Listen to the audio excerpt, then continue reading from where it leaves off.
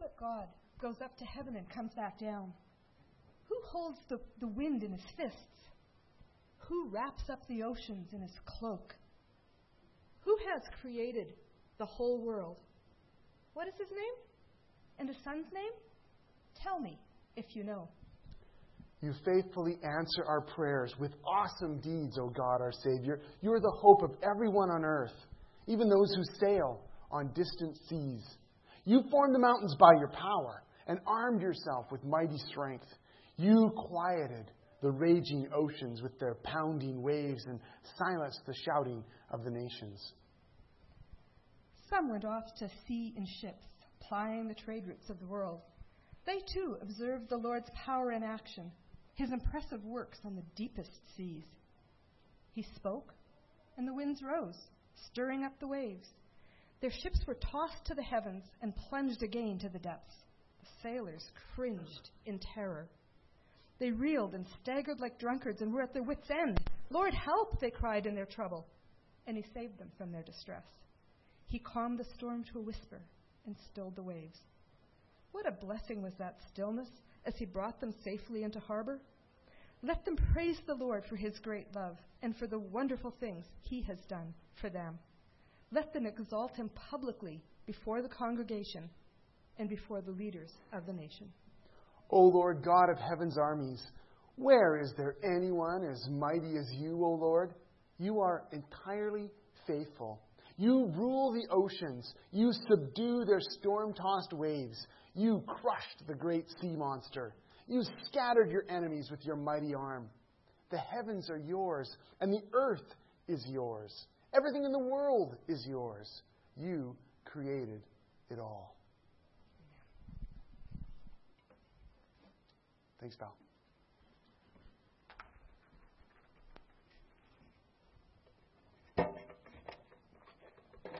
Well, there's some things you can only learn by doing them, right? You can only learn on the way. I mean, the classic example is riding a bike, right? Now, I don't know how many of you can remember learning how to ride a bike, but I guarantee you didn't learn it by reading a book. And not that anyone could have sat down and showed you a video back then of watching someone else ride a bike, but you wouldn't have learned it that way either. But really, for some of you, the sharpest memory is teaching your own kids how to ride a bike, right? I remember. You know where the sharp memory for me is? Right here in my lower back. Because that bent over action of holding the seat of that kid's bike, I thought he was never going to learn how to ride it. Right? As you're trying to, oh, please don't crash, please don't crash. Oh, there they crashed again. But you can research it, you can read about it, you can study it, you could even watch videos on it, but really there's only one way to learn how to ride a bike, isn't there? Because you can describe, have you ever tried to describe the action of riding a bike? The balance of keeping the tire, you've got to turn toward the air. If you're leaning this way, you've got to kind of turn that way. And ever tried to describe that to a 4-year-old? Yeah, it doesn't really work, right? You only learn by doing. And it's as we pedal and as we figure out that wobbly balance thing going on and as we crash a few times and it's finally we start to get it, right? And it's a great relief and cheer and joy in the house when finally that kid is taken off across I used grass, but some of you probably used pavement and gravel, right? Taking down the road, they're on their way, they're finally learning how to ride that bike. And there might be some crashes later, but they learn how to ride a bike. And then what do they say about riding a bike? You never really learn. Or you never really forget, right? Never really learn. Never really forget. You always kind of remember, right? There's some things you can only learn by doing. Or think of a spectacular place that you'd like to visit. Maybe Brooke and Val think of Israel, right? Or maybe it's the Sahara Desert or the Amazon jungle, or maybe it's just, Central Park or Boston in the fall. I don't know what it would be for you, but that place where you've never been, you can read about it, you can study the history of it, you could even learn the language of some of the peoples who live there, but until you've gone there, it's hard to say you really know it. Or, for those of you who maybe are married, take a look at that person you're with. Or for others, imagine someone that you've known now for a long time. I don't know about you, but I didn't really know the woman that I married when I married her. And she didn't really know me. No, we thought we did. I mean, we had done due diligence, right? You kind of do what you can to figure out who this person is, right? But really, compared to what I know now. Did I know her back then? Not really. She didn't really know me because it's only been, how many years? Testing. See, we always get the test. 18 years, right? 18 years later, we're getting to know each other. We don't know each other fully yet, but we're getting to know one another. And really, it's only been because we've been together that long. We've been on the way. So for some of you, it might even be the whole church thing. Maybe you drove by this building or another building or a certain gathering of a church. Maybe it was the Arcs and Covenant Church. Maybe you drove by it for years. You met a few people from there. You heard about it, but you really didn't know what that group of people was like. Maybe you even heard some weird things, which now that you've come have been slightly confirmed. Some of them may be dissuaded. But you didn't really know what the whole church deal was like until what? You actually came, right? You actually got, no matter what it is, a place, a person, a gathering, a skill. You can read about it, you can prepare for it, you can study it. But until you actually do it, until you actually go, until you actually, tie up the shoelaces or maybe tie the knot, you don't really know. You just remain a spectator until you've dove in and gone for it. Following Jesus is just like that.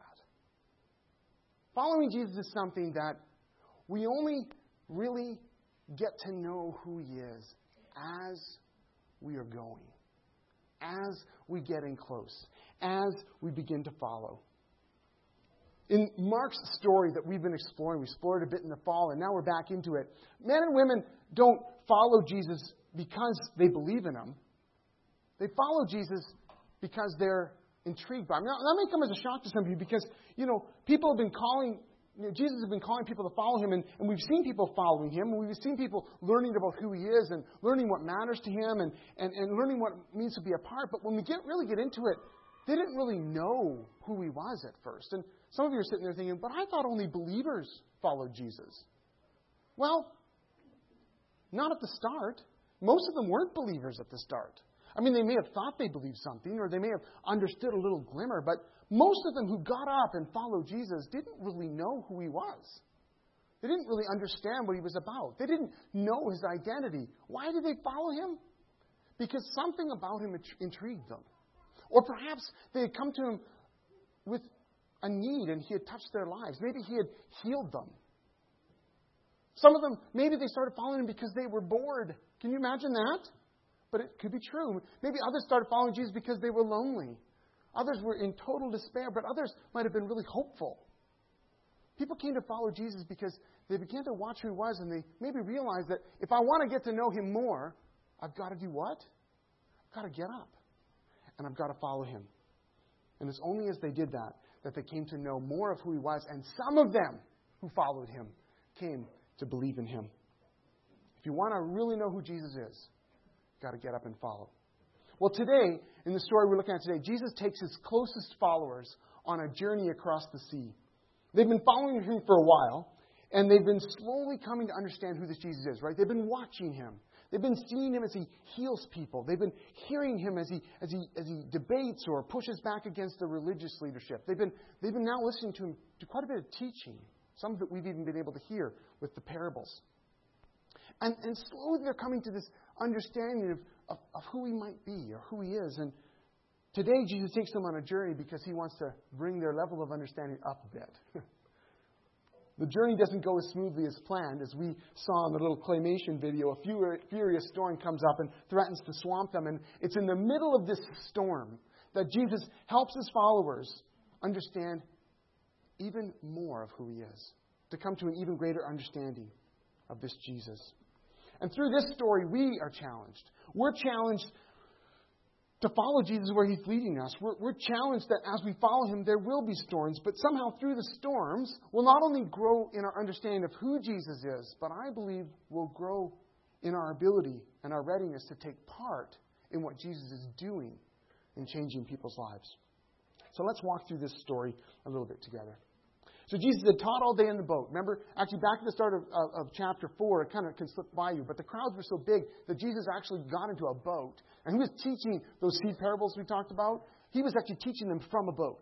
People lined up on the shoreline. And he'd been teaching all day. What we get with the couple of parables we're given is just kind of a representation of what he had been teaching, right? He'd been teaching all day, and he's exhausted. He's so tired, he doesn't want to get out of the boat. So when evening comes, he says to his disciples, let's cross to the other side of the lake. And so they do that. They take Jesus in the boat. They start out, and they leave the crowds behind, although some people pile in local boats, right, and just start following him. They're so eager to hear more of what Jesus has to say. But soon a fierce storm came up. We don't hear about those other boats anymore. They didn't have Jesus in the boat, you understand? Just kidding. But there's a fierce storm that comes up. We don't hear about the other boats anymore. There's high waves breaking into their boat, and it begins to fill with water. I mean, we all got that image. Maybe we watched The Perfect Storm. We watched the sailing movie, and we got the image of the sailors fighting with the lines and bailing water out, and they're desperate, and they're concerned. And then the camera pans to Jesus, right? Who's doing what? It's a lovely image. It's kind of a Jonah image. Jesus is asleep. He's sleeping at the back of the boat with his head on a cushion. I love it. Beautiful image. Here's Jesus exhausted from a long day of teaching. It's a powerful image because in this story we actually receive an incredible revelation about Jesus as the Lord of creation, linking him to all those passages and more that Val and I read. This is God in the boat. This is the Lord of creation. This is the Creator himself. It's a powerful revelation of who Jesus is. But we don't get that revelation before we witness this very human Jesus, absolutely exhausted, sleeping through a jostling storm. It's hard enough to stand up in a boat, let alone sleep when it's in the middle of a storm, right? Here's Jesus, having spent himself teaching people about the kingdom of God, having given everything of himself to show people that God is good and that he's come to make a difference in their lives. He's spent himself and he's sleeping peacefully in the back of the boat. And here's his followers freaking out. And remember, a number of his followers are professional seamen. We can understand if Matthew, the tax collector, is freaking out, right? But these are seasoned mariners, and they're like really concerned that their boat's in trouble, that they're in trouble, that the storm is too much for them. And at the moment where they realize they can't do it, they go to Jesus and they wake him up and they shout, "Teacher, don't you care that we're going to drown?" You hear what's in that question? Don't you care that we're going to drown? Teacher, we're going to die here. We're in trouble here. The storm has overwhelmed us, and the way you're acting makes us think like you don't even care for us. You know? You don't even love us. You don't even notice. And we might be a little surprised at this response because haven't Jesus been with the disciples long enough to know better? I mean, haven't they been with Jesus long enough to know that he's good? To know that he's powerful? To know that somehow he's leading us and we can trust him? Shouldn't they know better? Come on. Shouldn't they know better? Yes. But we all know that that's what we do, right? That in those times when we experience difficulty, especially if that difficulty comes from obeying Jesus, he's the one that told us to get in the boat and go here in the first place, right? He's the one that told me to do this. I'm just doing what he said to do. I'm just putting the words of Jesus into action in my life. And now I'm experiencing difficulty, storms, trouble. Jesus, don't you notice? Don't you care? We question the goodness of Jesus time after time. In the story of Mark, in our own lives, we see the goodness of Jesus shine through. The way that he heals, the way that he defends, the way that he challenges, the way that he restores people and drives out demons and brings freedom, the way he teaches and invites people into this kingdom understanding of what God is doing and where the world is going. We see his goodness shine through, and yet, when trouble comes, we question. But Jesus is always good. He's always using his good power for people, right? That's what we've seen over and over again because he's the good king. And in this question, don't you care? Don't you notice? Don't you love us? Don't you see us? We see how much further the disciples need to go in their understanding of the true goodness and the true power of Jesus. But we also see how much further we need to go, right? How much further you and I need to go in trusting this Jesus when troubles come. Because when troubles come, it's not because Jesus doesn't care for us.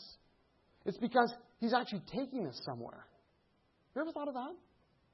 When troubles arise, the storms come, and the waves are crashing in, it's not because Jesus doesn't care. It's because He cares immensely, and He's taking us somewhere, and the place He's taking us to is so amazing, and it's going to result in such powerful transformation in people's lives, in the lives of broken, lost, precious people, that all the powers of earth and hell will rise up to oppose us because Jesus is taking us to a place where new creation will be born in someone's life, in our own lives. In the ancient mind, the seas, the water, the deep, wasn't just water, little fishies down there, but it seemed to represent also the powers of evil and the powers of chaos. And so we see Jesus leading His disciples, and we see them where they're going in part 2 next week, where they're going next week is to find a man who's horribly broken, lost, waiting on the shore ahead of them. A man who's in the grip of evil, who's out of his mind, and he's desperate for salvation. And Jesus knows this, and that's where He's leading His disciples. But the evil and the chaos and the deep rises up to stop them because the devil does not want this man to be free. Evil does not want to relinquish its control. And the disciples, I'm not saying they know any of that, but they do know that this storm is beyond what they can handle, and they're scared. They're afraid. And so they turn to Jesus in this panic and say, "Don't you care that we're going to drown?" The real answer is Jesus cares immensely, and His care is bigger than what we can imagine, what we can see. Before the storm hit, just before they got into the boat, if you'd lined up those disciples and you said, "Do you believe that Jesus cares for you? Do you believe that Jesus is good?" What would all of them have said? Absolutely. 100%, man. He is so good. He will see us through. He is with us. No problem. But in the middle of that storm, it felt different. In the middle of that storm, they realized, we don't trust this guy. It actually took the storm to reveal to themselves, perhaps, their own lack of faith in Jesus, their own lack of trust in His goodness. And I think it's only through those storms that we have to go through, as we follow Jesus, as He's leading us, that we will come to understand that we don't yet believe that Jesus is really that good.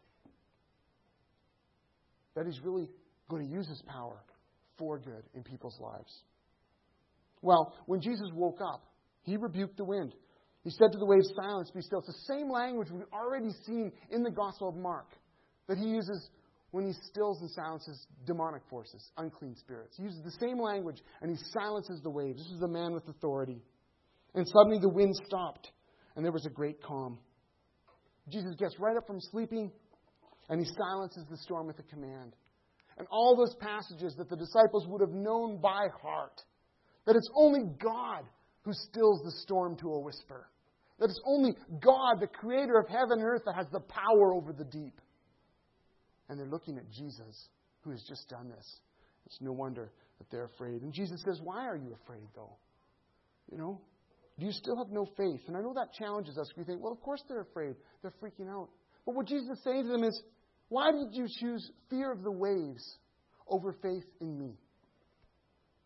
Why did you forget my good leadership and see only the evil that opposed us? Have you forgotten who I am? Have you forgotten how good I am?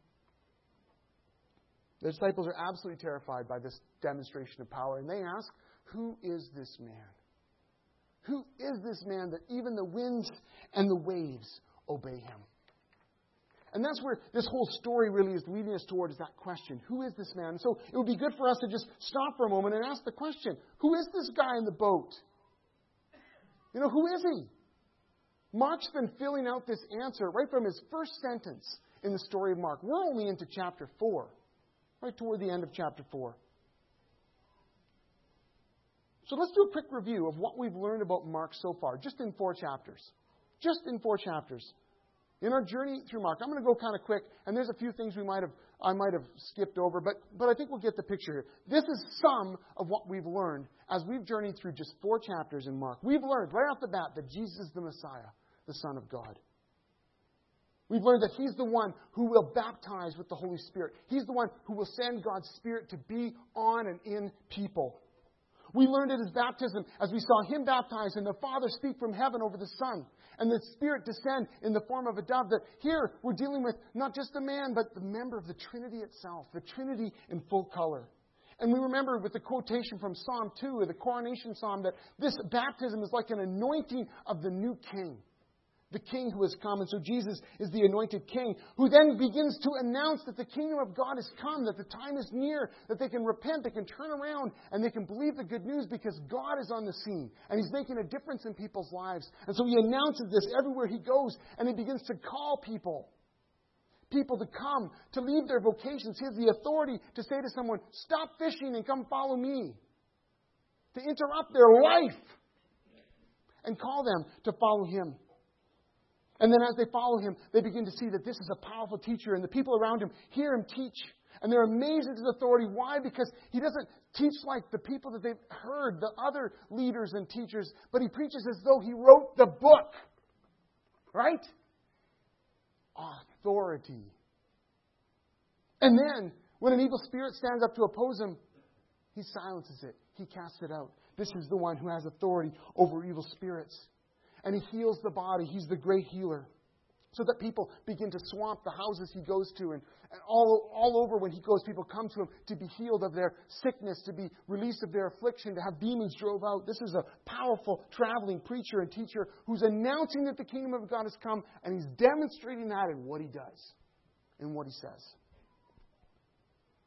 In one particular instance, when everyone has kind of got to the point where they go, oh, we know who He is. He's a great healer. Powerful teacher, great healer, drives out demons. The bar has been set here. We all know that's Jesus, right? Then Jesus ups the ante, and a guy comes in who's paralyzed. And what does Jesus do? He doesn't just heal him right off the bat. He says, your sins are forgiven. And there's this big opposition because to forgive someone's sins is to claim to be equal with God, and that's exactly what's going on. Jesus, the forgiver of sins, equal with God. Replacement for the temple sacrifice. Jesus is God in the flesh here among us. And then as He continues to go on, we see Him breaking religious rules in order to love people because He loves people more than rules. We see Him with authority over the law, with the power to reinterpret, the power to say what it says, the law of Moses in general, but specifically the Sabbath law, to say that God has come for people. And that the goodness of Jesus applies to people's lives to bring freedom and salvation to them. This is all just what we've been learning as we've been going through Mark.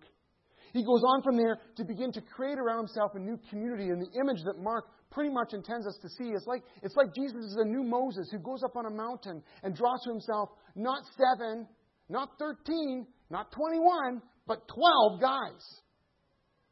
It's like He's forming around Himself a new Israel, a new community, appointing them as apostles. And then in His continued conflict with the Pharisees, who then accuse Him of blasphemy or accuse Him of being powered by Satan himself, we see Jesus as the stronger man. That He's come to overcome the strong man, Satan, who's been binding people and oppressing people. But now the stronger man is present, and He is ripping the heart out of Satan's house. And He's releasing the people that have been locked up, who've been chained, who've been oppressed and held down their whole lives, bringing freedom because He's the strong man. And then, as He faces opposition from His own family, we see Jesus redefine what the family is. That the family isn't defined by a bloodline or a pedigree, but by those who hear the will of God and do it. Those who hear the teaching of Jesus and follow Him into it. That's the new family that's being defined around Him. And then just in the last few weeks, we've seen Jesus finally, as He sits down, begin to teach as the master storyteller. Casting a picture for us of what this kingdom of God is like in our lives and in the world. And then today, seeing Jesus now as not just all of these things, but the Lord of creation itself. With the power that at His word, waves would be stilled and winds would be stopped. That's just a few chapters in Mark. And we begin to get this composite picture of who is this man. So, that's a lot of stuff. We could have filled in more. I realize that, but that's enough. How would you summarize that? This is me asking you to do some of the work I probably should have done around Thursday afternoon. No, just kidding. But how would you summarize that? Take all those things and how would you begin to capture who is this man? Any ideas? Response? Thoughts? I'll repeat back what you say because then people can hear you. How would you summarize this? Any ideas? Say that again. Tolerant. Okay. Yeah. Thank you, Ray. How would you summarize it? Change. Getting ready for change. Good. Who is this man? Redeemer. Everything good. Yeah. Reflecting the Heavenly Father. Absolutely. Lord of all. Yep. It's all of that. I think when we look at a list like this and we read the stories of Jesus, we come to see that, we kind of are getting back to what the drum we've been beating for a while now, right? But we look at that and we go, this guy's really good. He's really good. And that good that we're seeing in this Jesus is God. Jesus is good. Jesus is God. And Jesus is passionately committed to bringing life and salvation and freedom to broken, lost people. Radically committed to that. It's why He came. It's why He formed this community around Him. It's why He's teaching people. It's why He's healing people. It's why He's going to go to the cross. He is passionately committed to seeing broken, precious, lost people restored, healed, found. That's who this guy is. That's who this man is who stilled the storm.